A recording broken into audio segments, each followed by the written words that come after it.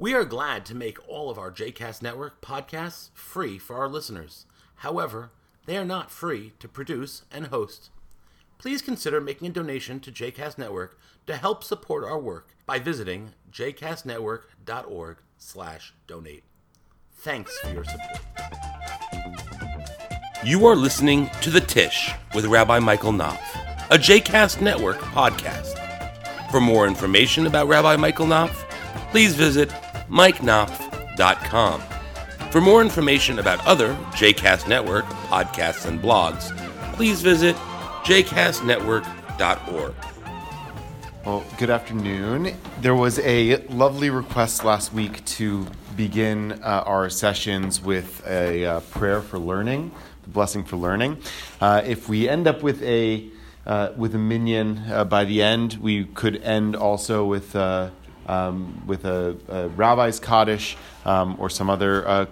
If we don't have a minyan, we can maybe add with a different closing prayer. I'll have to think about what one is, what would be appropriate in the absence of doing a kaddish. But maybe we can. Good afternoon, Josephine. But we could do something extemporaneously too. But anyway, the blessing before studying Torah. Some of you know. You can join with me. Baruch atah Adonai Eloheinu melech haolam asher kidshanu b'mitzvotav v'tzivanu la'asok b'divrei Torah. Praised are you, Adonai our God, sovereign of space and time, who has sanctified us with divine commandments and has commanded us to busy ourselves in words of Torah. Okay. So we are in chapter 15 of Genesis Rabbah, which corresponds to Genesis chapter 2, verse 8 is where we've been studying. The verse that we're looking at, and if you recall from last week, I noted that really all midrash extends from a biblical verse, and very often on close readings of biblical verses that are not. If you kind of get the internal logic of rabbinic literature, are not so outlandish and fanciful as you might imagine. Very often they are based on very close readings of biblical text and an attempt to harmonize or at least compare and contrast those texts with similar kinds of passages elsewhere in the Bible. And the way of according to my father-in-law, Rabbi Neil Rose, of evaluating whether a midrash, works or doesn't, is effective or not, is whether you can plug it back into the verse and have the verse make more sense than it did before you read the midrash. So just to keep in mind, the verse we're looking at is at the very front of your packet. We're going to skip past that in a moment, but just to reorient ourselves to the verse that we're looking at is V'ita Adonai Elohim gan be'eden mikerem V'yasem sham et ha'adam asher yatzar. So the Lord God, Adonai Elohim, and we spent a little bit of time last week talking about why the Bible uses both of those divine names in this instance. The Lord God planted a garden in Eden to the east and placed there the man whom God had formed. We spent last time looking at the first midrash of this chapter, which deals with two things. One about why God here is referred to in that kind of peculiar way, and the other about the garden that God planted, which implies that the garden already existed and was just kind of uprooted and planted in a different place, or at least it was partially formed that God put in a different place. We also noted there the connection the Midrash draws between the garden and the Holy Temple in Jerusalem, drawing a connection, at least a parallel, but maybe a direct link between the trees in the Garden of Eden and the temple. So at the very least, in the rabbinic imagination, the temple in Jerusalem was meant to reflect and embody the Garden of Eden that had previously been lost to humanity and restore it in a sense, a place that is in this intimacy with God, in which humans can encounter God. So at the very least is a representation of it, but may also, depending on how you look at that midrash, may also be in actuality a direct descendant of the trees that and materials that existed in the Garden of Eden. We're not going to focus so much on that anymore. We're going to move on a bit to the next page, which deals more with this question, Gan Be'eden, a garden in Eden. Now, normally in kind of popular parlance, how do you usually refer to this particular geographical location? Garden of Eden, right? Usually you hear that's what people say. So it's interesting to note that that's not what the Torah says here. It's Gan Be'eden, with the bet meaning in. And so that seems to imply things about the geography and the topography of this garden. So that's what the Midrash is going to discuss now. So I'm going to call on somebody to read.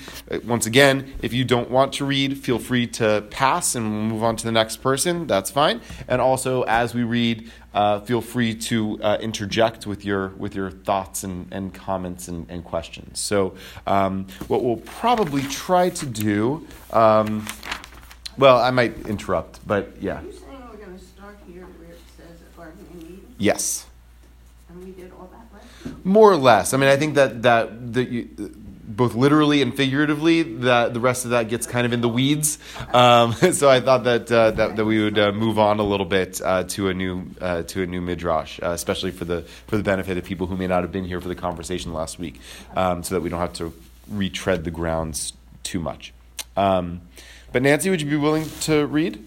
I'm going to pass. You're going to pass. Would you be willing to read? Sure. I'm Margaret, by the way, in case you forgot. Thank you for reminding me. me. Yes, I know we have. Thank you for reminding me your name, though. I really, really appreciate it. Margaret, would you be willing to read? Where am I starting? So start... You're not asking me to read this in Hebrew, right? No, just in English. So just as a reminder, this edition tries to delineate when it is trying to give a more direct translation of the Hebrew words and where it adds in some English words that help the flow in translation. So the bold is the direct Hebrew translation, or the direct translation from Hebrew. The non-bold are additional words that help for flow and for understanding. And then things that are in italics are biblical verses. Okay. So. So if I start where it says, "Are you?" Yeah, so the R there is an abbreviation for rabbi. Okay. Yeah, so you can start there. Yeah. Says, the garden is larger than Eden. As it states, it was envied by all the trees of Eden that were in God's garden. Oh, sorry, can you just go up one line before that to Rabbi Yehuda and Rabbi? Sure. Well, Rabbi Yehuda and Rabbi Yoz debated this matter. Rabbi Yehuda says, the garden is larger than Eden. As it states, it was envied by all the trees of Eden that were in God's garden. And it states further, were you in Eden of the garden of God? And our Yoz says... Rabbi Yossi. Rabbi Yoz says, Eden is larger than the garden. As it states, Hashem, God, planted a garden in Eden. Okay. Two rabbis, two opinions on the geography of the Garden of Eden. What are the two opinions, just so we're... How does this differ from Talmud? It's very similar to Talmud. We talked about that a little bit last week. It's very similar. Talmud. These were written. These texts were compiled around the same time as the Babylonian Talmud by the same rabbis in more or less the same place. There is a lot of the rabbis who appear in the Midrash also appear in the Talmud. There's a lot of cross pollination. They're really not in a lot of ways independent works. They're complementary works. Much of the material that's in Genesis Rabbah and other Midrashic collections that were contemporaneous end up in the Talmud. the things are debated similar to ways that they're debated in the Talmud. It's just the Talmud as a general rule focuses on things that have to do with legal debates. Sometimes they veer off into kind of tangential arguments about scriptural verses that don't seem to be connected to the legal debate that's at hand. But generally speaking, they're legal debates. So these aren't legal debates. These are textual debate, textual interpretive debates. So it's another set of writings separate from the Tosafot and the Braytot and the Talmud itself. It's just another body of Jewish literature. Correct. So the Toseftot and the Braytot are actually earlier texts. Those are what we call Tannaitic texts. The Tannaitic period, it goes from roughly 200 before the Common Era to 200 of the Common Era, which is when the Mishnah was completed, give or take. And those texts form the core of Talmud.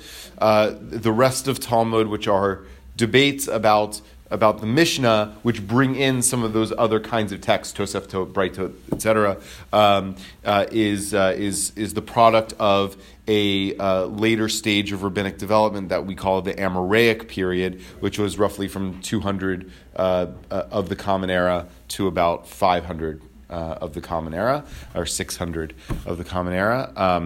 And so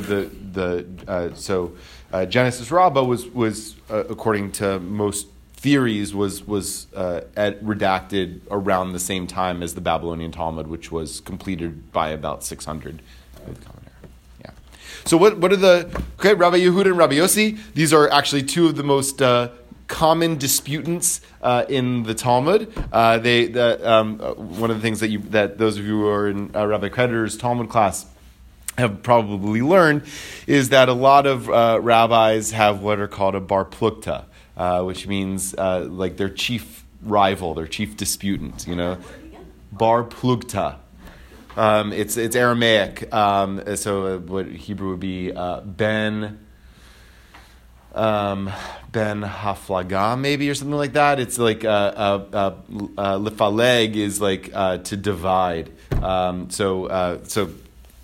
Sometimes in rabbinic literature, you'll encounter a phrase called Dor Haflaga, which means the generation of the divide, and that refers to the generation that lived in the time of the Tower of Babel. They build this tower, and they all get kind of scattered around, right? So they're like separate from each other, right? So that's what a bar plukta is somebody that you're kind of like opposing. You're separate. You have difference of opinion, right? And so that's very common in the Talmud, as you've seen, is that there are like pairs of rabbis that frequently appear. Hillel and Shammai are the most famous ones, right? Rabbi Yehuda and Rabbi Yossi are also among them.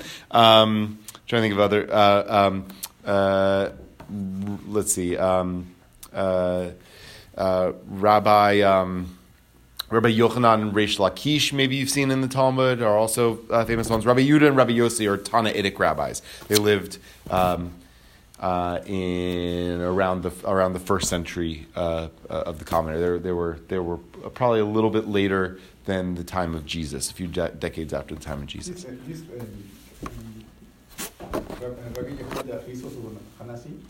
No, different Rabbi Yehuda. This is Rabbi Yehuda ben...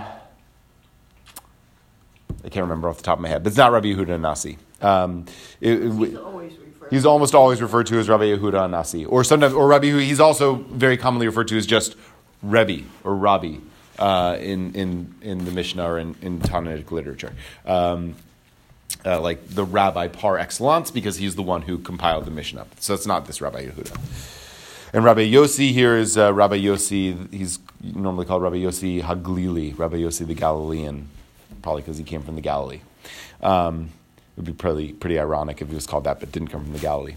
Okay. All right. So we have Rabbi Yehuda and Rabbi Yossi, and they are debating about the meaning of this verse. What's their debate? Which is bigger, the garden? And is the garden in Eden, like surrounding the garden, or vice versa? Good. Okay. So Which is bigger, the garden or Eden? Recognizing that these seem to be two distinct geographic locations, That's right? what you read. What? Yossi said it's bigger. Right. So I was going to say, which one says which? So Rabbi Yossi says which is bigger? Eden is bigger. Eden is bigger than the garden. Right. That, but to me at least, I don't know. That sort of makes sense with the literal reading of the verse. It's a garden in Eden, which implies that the Eden is a bigger geographical area than the garden. I wanted, and then Rabbi Yehuda. What does Rabbi Yehuda say? He says the opposite. He says which is bigger? The garden is bigger. Okay, we're going to see how that would look like, how we can envision that. But I wanted to share with you something that I thought was really interesting from modern biblical criticism about the Garden of Eden that I think adds dimension to this conversation. So this is the JPS Torah Commentary, Genesis edition, which is edited by Nahum Sarna. He says, man's first domicile is a garden planted by God. The narrative is very sparing of detail about its nature and function. Other biblical references indicate that a more expansive, popular story about man's first home once circulated widely in Israel. A phrase like the Garden of the Lord, as well as the figurative use of Eden or Garden of Eden as symbols of luscious vegetation, suggests a background not given here. Ezekiel 28:13 and 31, which are actually referenced, or one of the things that are referenced here, testify to the one-time existence of a tale about a wondrous garden of God, rich in a large variety of precious stones, beautifully wrought gold, and an assortment of trees. Ancient Near Eastern literature provides no parallel to our Eden narrative as a whole, but there are some suggestions of certain aspects of the biblical Eden. The Sumerian myth about Enki and Ninhursag tells of an idyllic island of Dilmun, now almost certainly identified with the modern island of Bahrain in the Persian Gulf. It is a pure, clean, and bright land in which all nature is at peace, where beasts of prey and tame cattle live together in mutual amity. Sickness and old age are unknown. The Gilgamesh epic, which is an ancient Babylonian text that predates the Bible by many centuries, and has parallels to the Bible in a number of ways. The Gilgamesh epic likewise knows of a garden of jewels. It is significant that our Genesis account omits all mythological details, does not even employ the phrase garden of God, and places gold and jewels in a natural setting. So we're going to see gold and jewels later. So I thought that was sort of an interesting depth that, that the Eden they may be referring to may be an island in the Persian Gulf. Yeah. Somebody in the Bahrain. That's right. We do. I don't think she would describe it that way. Well, she's on a boat, so yeah. But then again, he says Mikedem to the east. Yeah. Inside of the garden, to the east of the garden, but inside the garden. Sorry, so you're... And he says here, It says to the east, right? So when it says Mikedem, it says Be'eden, inside the garden, and then to the east of the garden, or inside the garden, or what? Well, it doesn't say to the east of what? Exactly. Right. So, and then we're actually going to look at that passage. There's a midrash on that phrase mikedem to the east, but it's unclear what that's referring to. Presumably, the author of the Torah is kind of written for people living in the land of Israel, right? So presumably, when it says to the east, it means to the east of where we are situated right now, if that's indeed what Mikedem means. So we want to take this, the Occam's razor approach. Like the simplest explanation is probably the correct one, right? Then it probably means somewhere east of the land of Israel. But that could be the Persian Gulf. That's to the east, isn't it, of the land of Israel? Yeah. I'm pretty sure. Which one? The Persian Gulf. Yeah, I see, but you have to go through the desert, no? Well, yeah, but it is to the east, right? It doesn't say how far to the east. It doesn't say how far to the east, but it gets worse, I guess. Yeah. Israel was fine, but In the east, it's just desert. Unless you go north to Babylonia. Right. I could make a plug of Armenian extraction, and Armenians always say that the Garden of Eden is in Armenia. So that's Because north. the Tigris and the Euphrates come Yeah. So where? Yeah. So from Mount Ararat was in Really?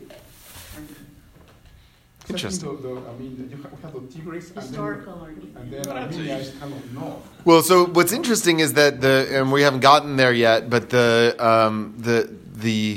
text situates it between or around 4 different rivers, among which are the Tigris and the Euphrates, but not limited to the Tigris and Euphrates. Yeah. Okay. All right. So that's where we are. Okay. And so Rabbi Yehuda cites 2 verses from Ezekiel to support his point. Right, that the garden is larger than Eden. And then Rabbi Yossi cites 1 verse to prove his point that Eden is larger than the garden. All right. Will you continue? Yeah. The Midrash presents another verse that Rabbi Yehuda and Rabbi Yos will interpret in light of their respective opinions. And it is written, a river issues from Eden to water the garden. According to the opinion of Rabbi Yose, who holds that Eden is larger than the garden and encircles it, the verse can be understood in light of the principle from the drainage of rainwater on a base core, A bait core, yeah. an area of a Tarkov. drains. And according to the opinion of Rabbi Yehuda, that the garden is larger than Eden and encircles it, the verse simply depicts the normal method of watering. Keep going. Eden is essentially like a spring in that it is placed inside the garden, and from there waters the entire garden. Okay. All right. Let's just pause there for a second. Okay. So I don't want to get too bogged down in ancient units of measurement and agriculture, but just look at note 23, which tries to explain Rabbi Yossi's opinion. Okay. A bait core is the area of land needed for planting a core of barley seeds. 1 core equals 180 kavs. The word tarkav is a contraction of tre, 2, and kav, and kav, 1 kav. A tarkav is thus 3 kavs, a ratio of 60-1. The principle mentioned by the Midrash states that the drainage of rainwater that falls in the area of a bait core, which is 180 kavs. So if you want, if it's easier to kind of convert these to modern units instead of kav, like think of a kav as like an acre, right? So 180 acres, say, even though that's probably way bigger than the range, but just like so you're not, so you don't have the like Aramaic terminology in your head, maybe easier to wrap your head around, right? So. The rainwater that falls in the area of a bait core, which is 180 acres, suffices to water the area of land needed for planting 3. Actually, in acres is probably not right. So it's it's a unit of volume. So like liters, maybe, I don't know, liters of barley seeds. No, I don't do math. Yeah. Okay. I have a master's degree in theology. This means that the drainage of any area suffices to provide water for an area 1/60th its size. This formula provides an explanation of our verse. A river issues from Eden to water the garden. This river is the outflowing drainage from the rainfall in Eden, and it suffices to water the garden, which, based on the above, must be no more than 1/60th the size of Eden.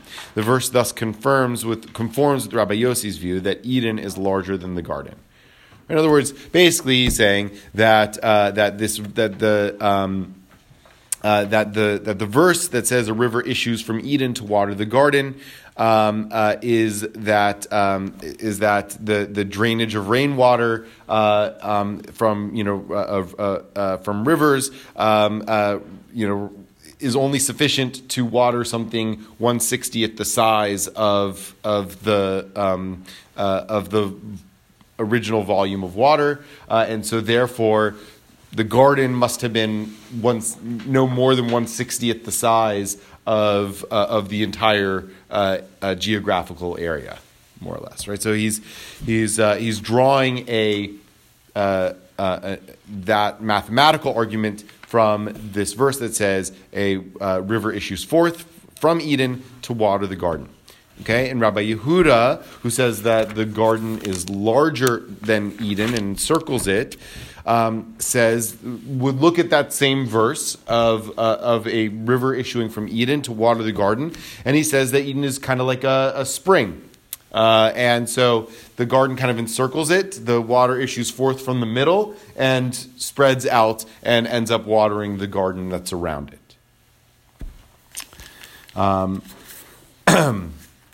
Okay.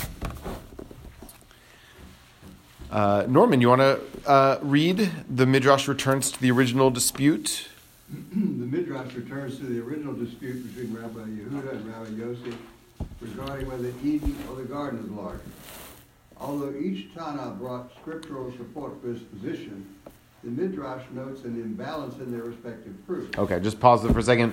I mentioned that terminology before. The Mishnah and Tosefta and Braitot, I called them Tanaitic literature because they were written by a group of rabbis who were known as the Tanaim, singular Tana. And Talmud, Gemara is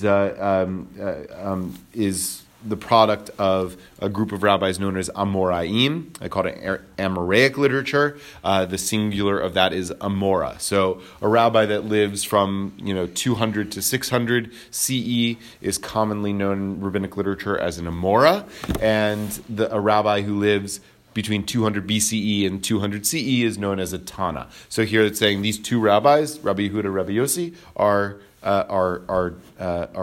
two Tanas. Okay, so they're each justifying their positions, bringing a proof from Scripture, but there may be an imbalance in their respective proofs. So, it's kind of funny, but Rabbi Yehuda has two supporting verses, while Rabbi Yossi has only one verse. So who prevails? Right. If you have, Shall we not therefore say that Rabbi Yehuda's opinion that the garden is larger prevails? Rabbi Hanan of Tzipori said, the Holy One, blessed be He, enlightened Rabbi Yossi, and he subsequently found another verse that tilts the balance toward him. And which verse is this? He will make her wilderness like Eden, and her wasteland like the garden of Hashem, like a garden of Hashem. Okay, so walk me through the sort of like legalistic issue here. Well, Rabbi Yehuda had two supporting verses, and Yossi had only one, until Rabbi Hanan of Tzipori found the second one for Yossi, and he said that tipped the balance toward Yossi. Good. Okay. Not just equal them. Not just equal them. That's right. It tipped the balance. Exactly. Well, right. So listen. If you have two proof texts against one proof text, it seems like the two proof text should win out over the one proof text, even if the one proof text argument is a stronger logical argument. But once you have two proof texts for the other argument, then you say, okay, it's 2 versus 2, so which is the stronger argument, right? And so at least the Midrash here thinks that Rabbi Yossi's argument is the stronger argument, and God supports the claim that Rabbi Yossi's argument is a stronger argument. Yeah, well, that's a question. Uh-huh. Rabbi Hanan found this other verse, and he subsequently found another verse that tilts the balance toward him. Who says so? Right. Who says it tilts the balance? Rabbi Hanan or? Right. So here, let's look carefully what Rabbi Hanan says. Rabbi Hanan doesn't find the other verse. Rabbi Hanan says that God showed Rabbi Yossi, right, gave prophecy to Rabbi Yossi to say, like there's another verse that you didn't find yet, but it supports you pretty well. And once you find it, it's going to tip the scales in your favor.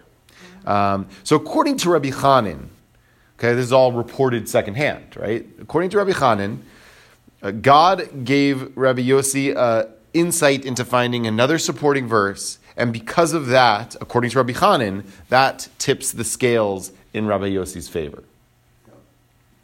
But the question is, do you agree with Rabbi Chanan? Well, how do we know that God said anything to Rabbi Yossi? It's a very good question. You either take Rabbi Chanan on faith or you don't. Well, looking at the footnote, Yeah. It says wilderness is larger than a wasteland. Uh-huh. The phrase wasteland like a garden of Hashem doesn't really sound very good to me. It's sort of like a negative connotation of the smaller space. Am I misreading that? No, you're reading it, right? So that you're pointing to what the midrashic move would be here, right? It's saying, right, it refers to the wasteland as a garden of Hashem and the wilderness as Eden, right? And which of those two things is smaller according to the footnote here, and it's probably if we were to look at the sort of context of Isaiah, my guess is that would probably bear out that a wasteland is smaller than a wilderness, and so therefore, if you kind of make this into an SAT analogy, right? Wilderness is to wasteland as Eden is to garden. Right? So if wilderness is bigger, that's like Eden, and if wasteland is like garden, then garden is smaller. Right. Do they use wasteland to indicate what was there before God put everything there? We can look at the actual verse from Isaiah. Isaiah 51. But you said it's sort of a negative term, so obviously. So this is most certainly a prophecy of destruction from Isaiah. So let's see. Okay. Here's what Isaiah says. Listen to me, you who pursue justice, you who seek the Lord. Look to the rock you were hewn from, to the quarry you were dug from. Look back to Abraham your father, and to Sarah who brought you forth. For he was only one when I called him, but I blessed him and made him many. Truly the Lord has comforted Zion, comforted all her ruins. He has made her wilderness like Eden. Not a prophecy of destruction, a prophecy of restoration. He has made her wilderness like Eden, her desert like the garden of God, of the Lord. It actually flips those terms as they're translated here. It translates midbar as wilderness and arava as desert. That's actually the opposite of, in this translation, how it translates it here. So you got to focus on the Hebrew terms, which is midbar and arava. And according to this, a midbar is bigger than an arava. Can arava mean both wasteland and desert? Yeah. Both they're synonyms. That's we talked about that a little bit last week, and that's sort of how biblical poetry works. It's meant to be synonymous, right? So, the biblical poetry will often, state one thing, and then say basically the same thing in the next line as sort of emphasis of it with synonyms in here. So.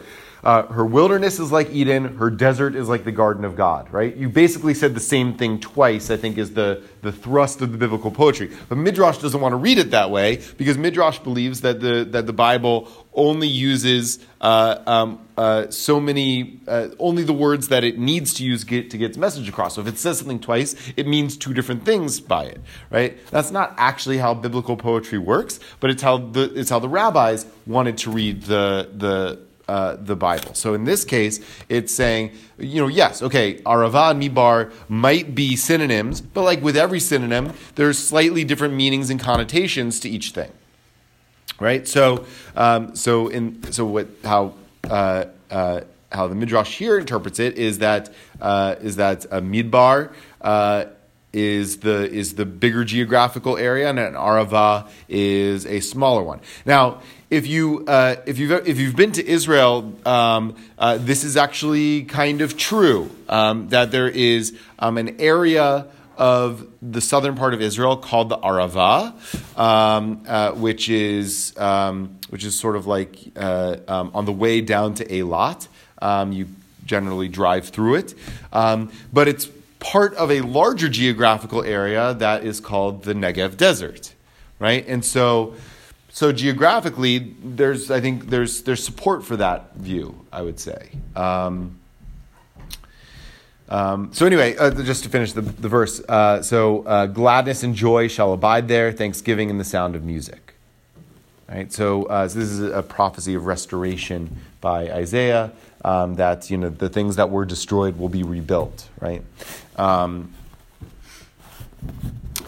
So to answer your question, Harry, contextually, it's what it's saying about the Arava, the connection between Arava and the garden, is not that the garden is like an Arava, but that when God restores the fortunes of Israel, God will make what had become an Arava or a Midbar into something that is like Eden, or is like the Garden of Eden,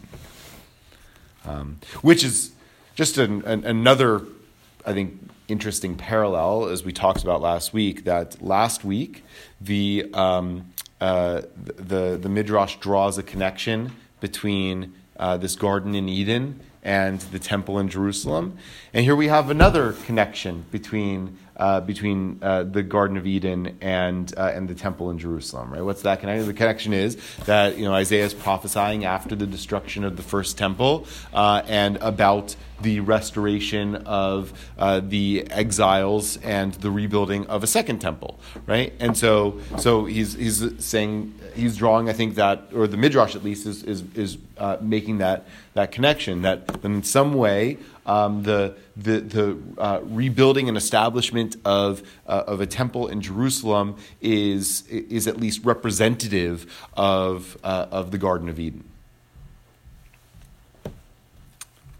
Thoughts, questions, comments on this Midrash before we go on to the next?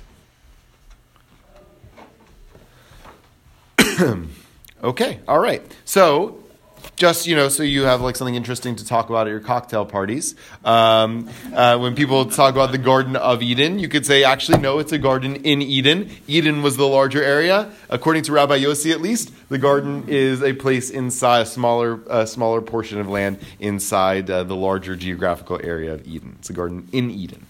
Okay. All right. And now we're coming to Mikedem, to the east. Okay. I'm so sorry. Remind me your name. Vicky, thank you. Vicky, will you read? We have heretofore translated Mikedem. Mm-hmm. Mikedem, yeah. As to or in the east. The Midrash, however, expounds it differently as referring not to space, but to time. Rabbi Shmuel. That's sort of, I just want to pause there to say that,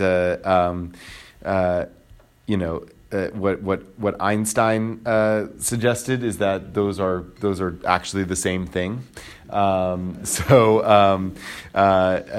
get too like cosmological about this, but that may be a dimension of the conversation, as maybe it's talking about both space and time. But anyway, the contextual close reading of it seems to be about space, right? To the again, a geographical pointing, but maybe it's not. Maybe kedem can also mean before.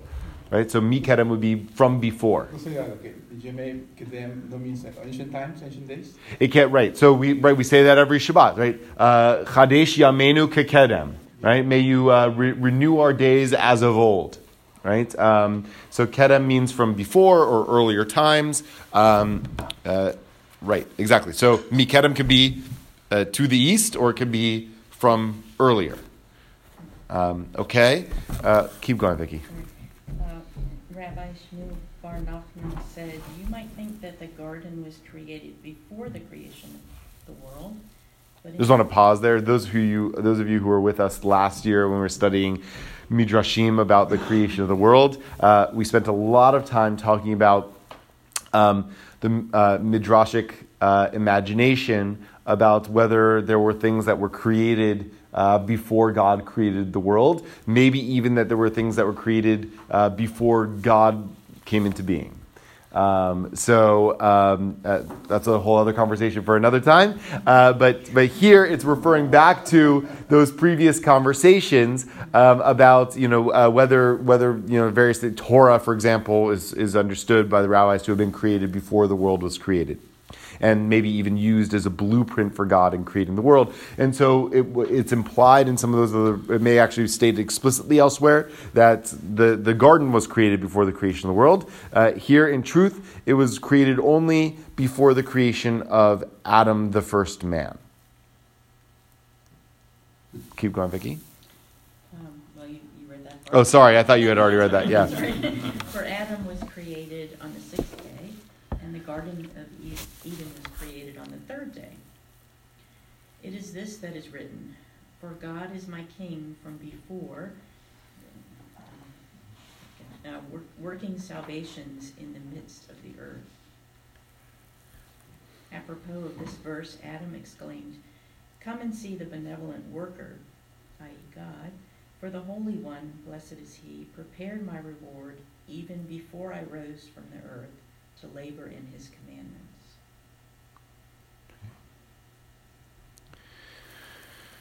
So what do we learn here?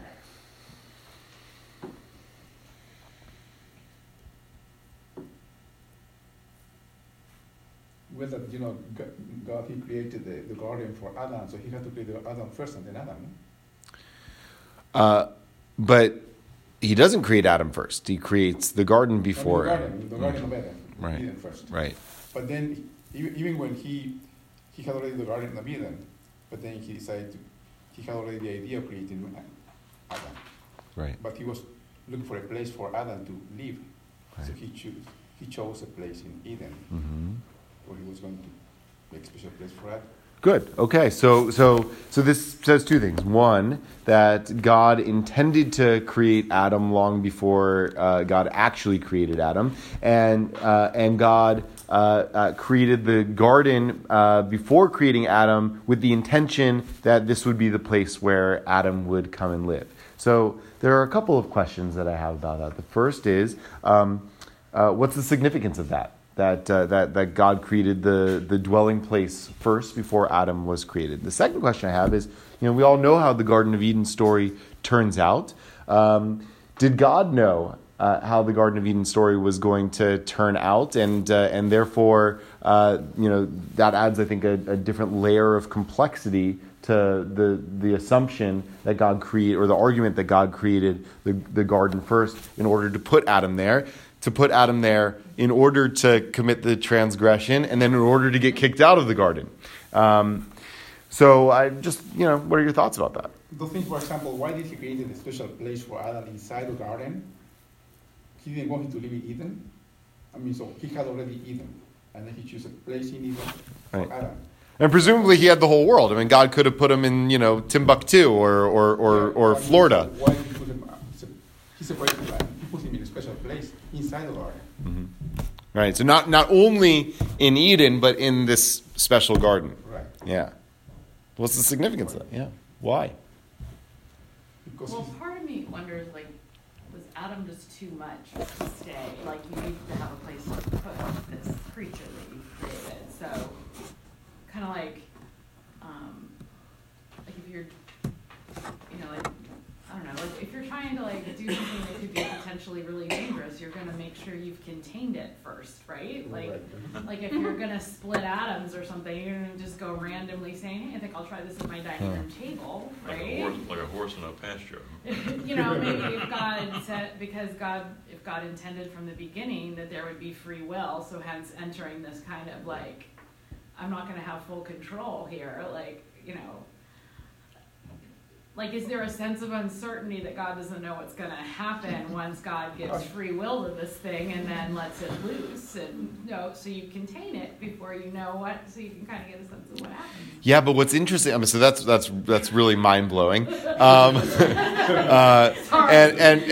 really, but what's strange about it is that So does that mean the experiment went right or wrong? You know, like God turns Adam loose out of the garden after Adam eats from the tree of knowledge. So like I would think that God would want to contain Adam more after that incident rather than turn him loose all over the face of the whole earth. It was like it's. You want to protect the tree of life so that mortality enters the picture. Because is that the stopgap? Is like that the safety valve? Like as long as Adam is not immortal. But do you think maybe God already knew what kind of material he was using for making Adam? It was already perfect because he was going to be perfect. Mm-hmm. For example, that's when I think about Hashem and Elohim. The two attributes of God. In this case, Hashem is compassion, and Elohim or Elohim is justice. Mm-hmm. And to me, the concept is already there that God, compassion. He knew that he was creating someone who was not perfect, and then he brings Elohim, which is justice, which means to bring, how can I say? He's just creating the mechanisms to bring that balance in the life of this imperfect being. Right. So so that's sort of similar to a thought that I had about this, which is at least in the Midrash, right? Adam seems to see it, if I'm understanding you right, in kind of the opposite way, that this is a really great thing that God has done for me, and maybe that's how the rabbis are seeing it, that Eden is a reward, or the garden is a reward for Adam, for good behavior that he hasn't yet proven, right? And that God. So what, in other words, like this underscores actually the freedom of Adam in the story, right? Adam actually could have chosen to stay in the garden or not stay in the garden. Adam made a choice not to stay in the garden, but God operates under the assumption that given the choice, Adam will choose the good and earn the right to remain in the garden. But that's not what Adam chooses. Right, or did God set him up? Ooh. I mean, he put the serpent in the garden too. Uh-huh. And God is an all-seeing, all-knowing God, right? So he had to know what was going to happen. Well, okay. You may be right about the serpent thing, but I'm not positive that the rabbis in the Midrash assumed that God was all-seeing and all-knowing. I think that's an assumption of Greek philosophy that the rabbis may not have always shared, and the Torah, reading it carefully, doesn't seem to share that, right? So, for instance, after Adam and Eve eat of the fruit of the tree of knowledge, God says, "Where are you?" Right? Now, it could be a rhetorical question, right? But if you assume that God, another equally logical way of looking at that is God literally doesn't know where they are, and so that is God all seeing and all knowing? I don't know. So anyway, but the point about the serpent is well taken. The way Adam views being in the garden is like, well, this is great. The way God views it is, this is a test, right? And one that I'm assuming that you're going to fail. That's what you're saying. Yeah. Or I'm going to set you up so you will fail. Why would God? Yeah. Why would God want Adam to fail? At the very least, I'm going to test you. Uh-huh. I'm going to put the serpent there and see how you react to that. And he reacted back. By the way, the notion of God testing a person undercuts an argument about God being all-knowing. Because presumably an all-knowing God would not need to test somebody to determine the outcome of the test. Yeah. Well, so what I was thinking is that the serpent, God sort of gets God's self trapped in this because God told Adam one thing, but it wasn't. The serpent was right. It didn't kill them. It didn't it wasn't death. It was knowledge, and that was true. And maybe God needed to save himself a lot of time and have told the truth about what it was and why it was a bad idea. I don't know, God sort of does what we do with kids, right? We say, if you touch this, it'll blow up, right? Like, or if you have a little kid, you'll be like, terrible things will happen, the zombie apocalypse and everything else. We all fully well know. I just want to say for the record, I've never threatened my kids with the zombie apocalypse, but now I might. I looked at the son of the guy I live with, and I said, if we don't go get this right now, I am going to become a zombie apocalypse. I was like, I need this, and we're going. And he did. He was like, whoa, what does that mean? She would become a zombie apocalypse? Like, what would that be? Well, I knew I wouldn't become a zombie apocalypse. Like, God, in his excitement to instill fear into said Adam, kind of overdid it, leaving the door open for the serpent to be able to offer something very enticing to Eve. I mean, and what's wrong with knowledge? Like, I don't know. Like, I don't know. Yeah. I just wonder. I don't like characterizing like the serpent as like this like bad thing. Part of that is because I come out of Christianity where that is all of the interpretation. Right. So some of it is kind of like Satan in the Job story. Is the serpent just the one asking all the right questions? Like, is the serpent the one posing the questions that could be answered many, many ways? God did not have to torture Job to, like, this isn't, if it's a test, this isn't the first time that God doesn't come off so good. Like, this might be the early one, but by the time we get to Job, he's, like, perfected this, like, let me see what happened. Like, it turned out better the second time around. Then there's a flood. Oh, yeah, that's true. Let's start over. I had a thought maybe that God wanted Adam to see the best that life could be. Like, he wanted him to experience this wonderful garden, and in the garden was God. And then so that once he was out of the garden, he would have known what he lost. I mean, if you never have experienced, the best, how would you even know that you want the best? I mean, wouldn't he want man to always long to, be back in the garden, so to speak, or, to be back in relationship, close relationship with God? Yeah. So by then, for example, God, he had already had free will. I mean, I'm assuming that, but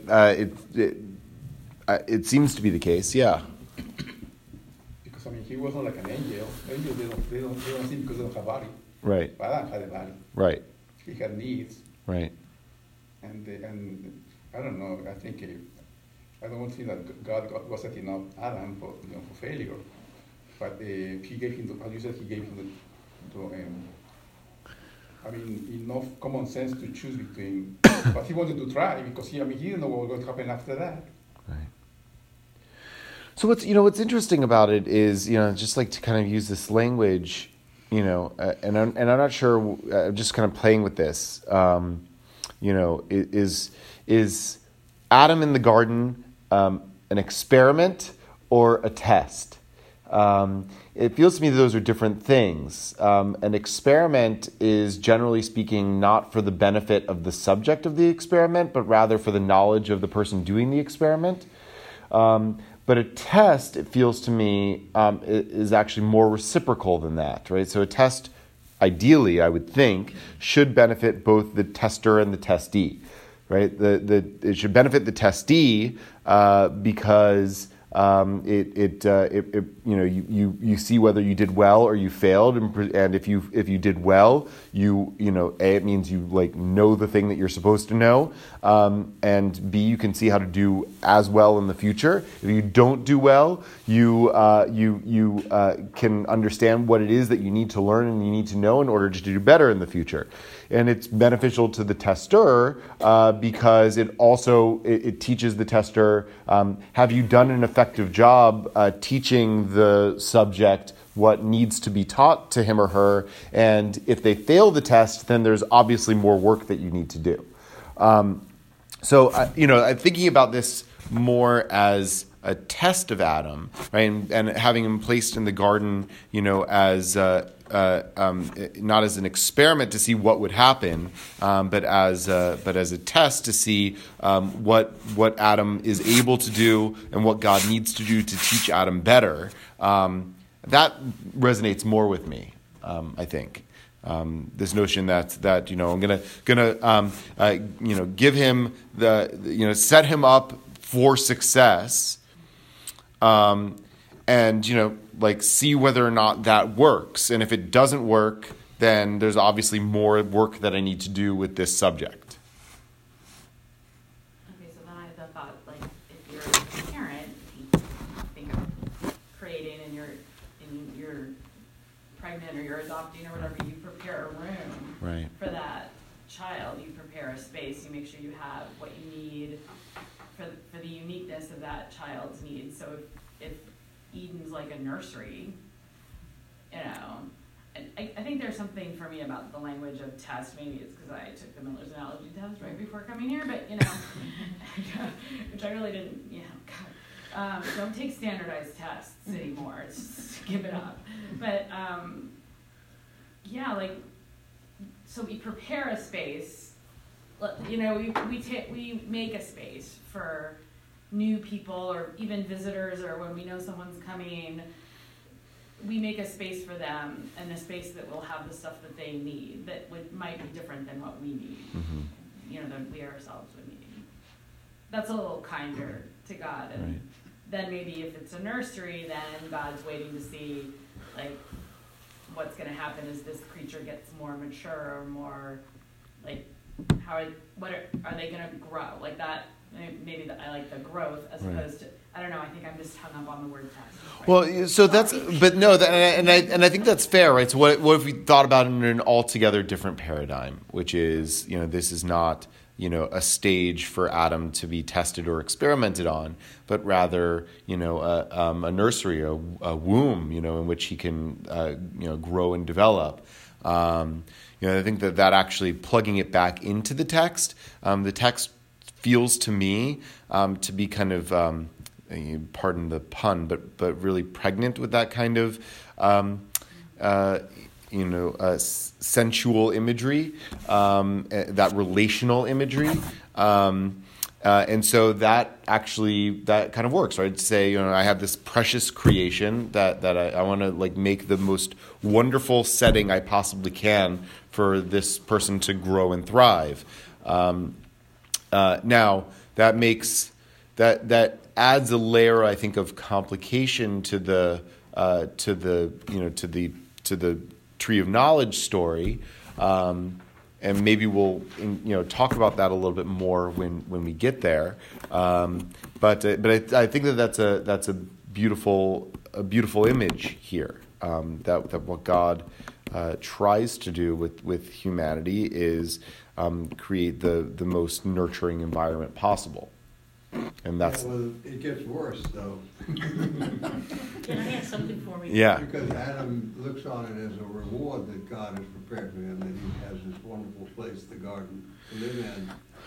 And he says, I rose there to labor in his commandments. And then he violates a commandment. Right. So I think that's a point well taken, and that is, it's what everybody says about millennials, right? That we got too many trophies, and so then we think we're entitled to everything, in life, and it makes us horrible people. But so the argument is, right? It doesn't say that. What? I'm not a millennial. I'm very much Gen X, and I do not say that. Thank you. It's mostly boomers who say that, and I was like, well, you guys made us, so what does that say about? Anyway,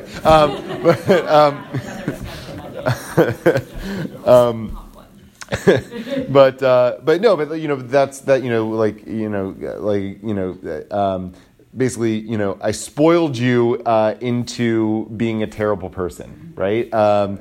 Now, that's, reading it carefully, I don't know if that's exactly what Adam is saying here. Adam is saying here that he recognizes that the proper response to the privilege he's been given is to work for it.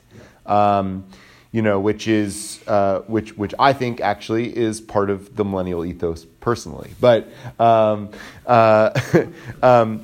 so listen, but you're right that bears a certain irony with the fact that Adam at least seems to have violated and rejected the first commandment that he is given. Yeah. And then that goes to it's all a trick, which is really true. Like Gen X and when millennials were so not in good shape. And like when I'm 80 and poor, that's what's going to happen. I'm going to be homeless and 80 and hungry. Like that's what's going to happen to me because I will not have no retirement. But anyway, moving on from my personal tragic life story,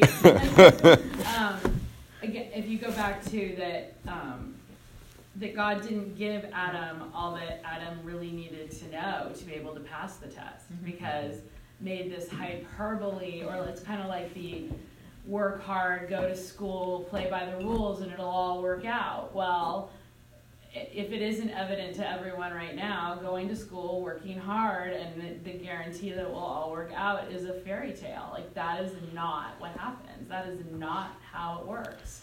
And so, you know, if you want to parallel it that way, like...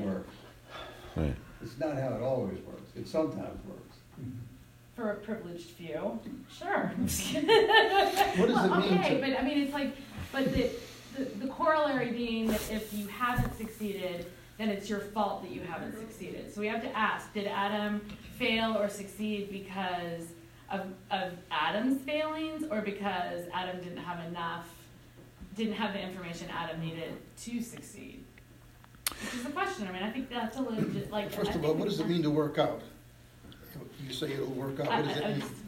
I'd rather not be looking at the future and going, I'm going to be homeless and hungry when I'm 80. What else, and my second question to you is, what is the other thing that Adam would have needed that he didn't have? The ability to see the future. Well, that he was going to kick down. Not exactly a human trait. But it seems so simple that it's a matter of Adam's disobedience. He was told not to eat from the tree. We haven't quite gotten there yet here. Right. But we know what's coming up, and don't do it. Yet he did it. Yeah, and then we'd have to know whether it was Adam who tacked on the dying part. But because once Eve is there. We're talking about the human nature. And I mean, Hashem was already aware that he was making a human person. He wasn't perfect. Right, but did God know yet what human nature was? I guess he did. But I mean, the two thoughts I have about this, are, and I don't remember who said this, but it's a sort of a comment on the by your bootstraps ethos of you're gonna work hard, put your nose down, do everything that you're supposed to do, and you'll succeed in life. And someone once said that, I'm all for pull yourself up by your bootstraps, but it doesn't really work if you got no boots, right? And so here, God gives Adam the boots, right? And given all of the raw materials you need, can you thrive and flourish?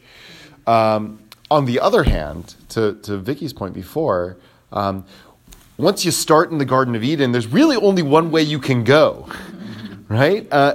So maybe I don't know if God intentionally did, but it seems to be set up. Once you grow up in you're Bill Gates's house, you're Bill Gates's child. Where do you really have to go in life? From there, everything is a disappointment after that. So I think that there's a possibly an aspect of that here that maybe it's not Adam's failure, maybe it's God's failure, right? That God wanted to provide everything for this creation, and ironically by doing that failed him because didn't give him the opportunity to work on his own behalf, right? And to build.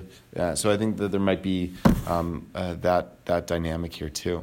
Any closing thoughts? I have a question. I'm Yeah. not actually on this topic, but further back it says in the text it has after Adam was created on the sixth day, and the Garden of Eden.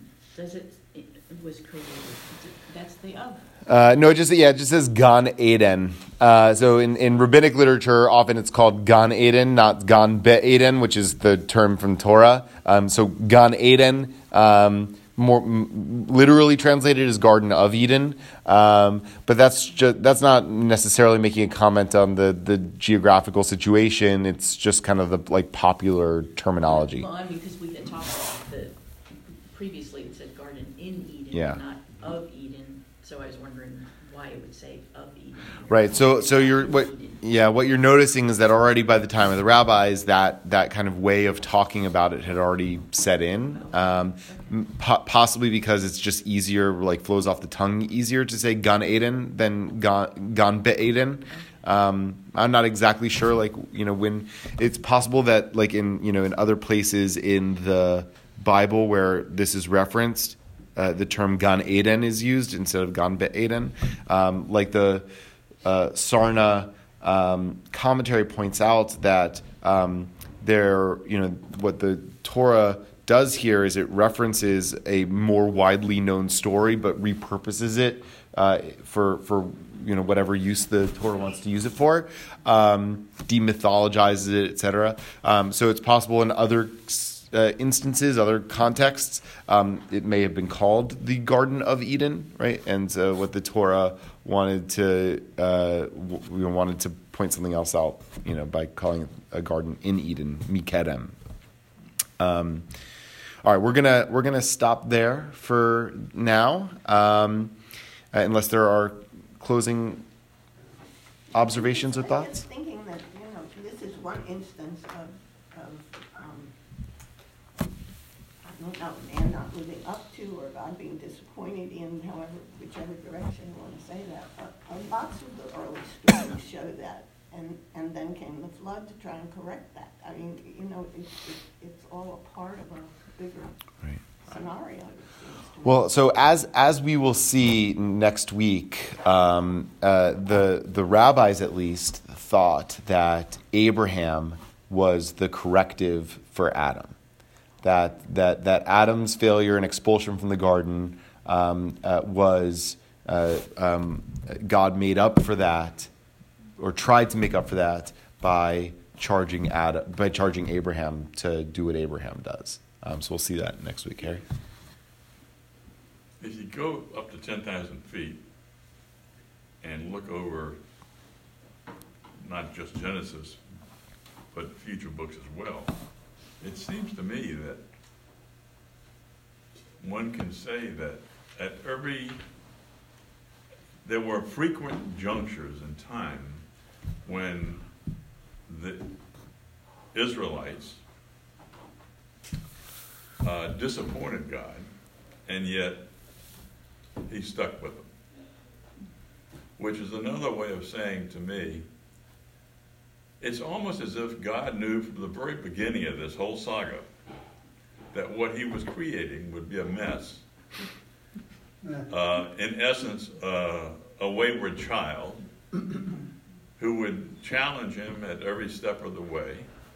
And so instead of putting him in Eden, he put him in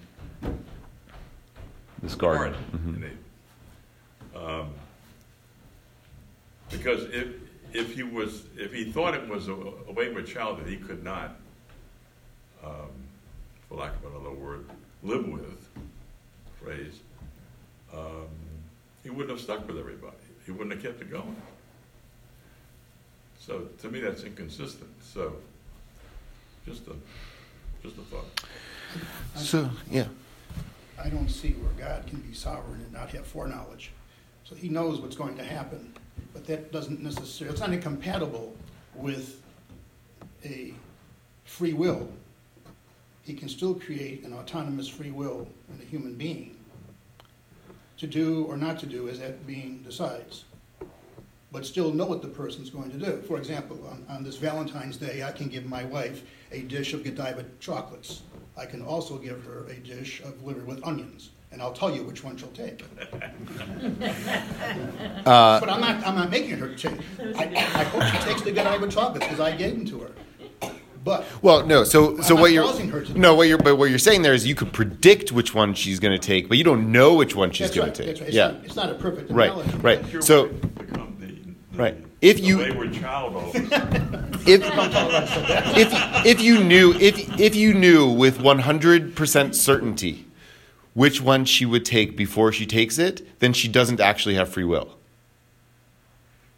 Yeah, I agree with that. Right. So That's that not a perfect analogy. right. But No, God but would know.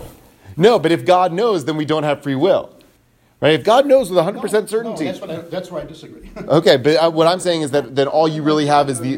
He's going to be disappointed and let Well- it happen anyway. Well, first of all, the notion that God is disappointed is a direct argument against God having foreknowledge. Right. Nothing that has foreknowledge can be disappointed.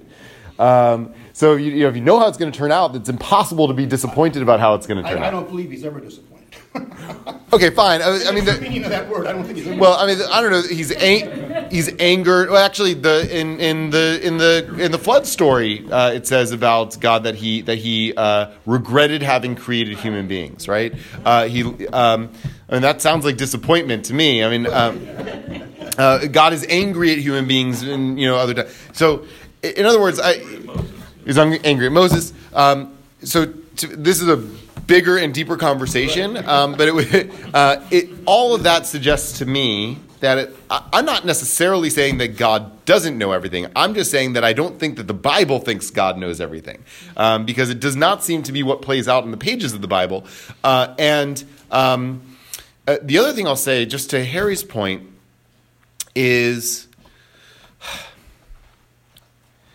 those of us who have kids know that when we have children, they are going to be imperfect and frustrate and even disappoint us in myriad different ways. And yet, we have children anyway. Why? Because of love. So I think that that's another aspect of looking at it here, that God might know that this creation is going to be imperfect and a failure and disappointment, might be capable of also really extraordinary things, things that would make God very proud, right? But God says, regardless of what the risks are, and recognizing all the imperfections, I'm going to create this thing anyway, and I'm going to give this thing everything they possibly could need to succeed, because I care about them. So I'm going to put them I'm going to give them the best schools, the nicest nursery, right? I think we agree. Yeah. Yeah, but also allow them to make mistakes Right. along the way as part of it. Right. It doesn't seem that the mistake part was built in very well. I mean, it was a pretty permanent punishment. I mean, you go from 0 to 60. So what's interesting? Time out. So I'm not sure that it's at least the way the rabbis are conceiving this, that it was designed as a permanent punishment. That Abraham seems like a corrective to what happens in the Garden of Eden. The temple seems like a corrective to what happens in the Garden of Eden. Like, in other words, there were opportunities for Eden to be restored that are given to human beings if we embrace those opportunities. I think that's the sort of messianic trajectory of the Jewish tradition, is that we believe that we have the capacity to restore this beautiful garden and to return there. Each of us may not make it, right? But the sweep of history will lead us there, and we have the obligation to play a part in that. So I don't know that that's what the rabbis are saying here in the Midrash, but I think that it's when we kind of look at the scope of how they interpret the story, tying it, connecting it to the Abraham story, connecting it to the temple, there feels to me a good argument that can be made.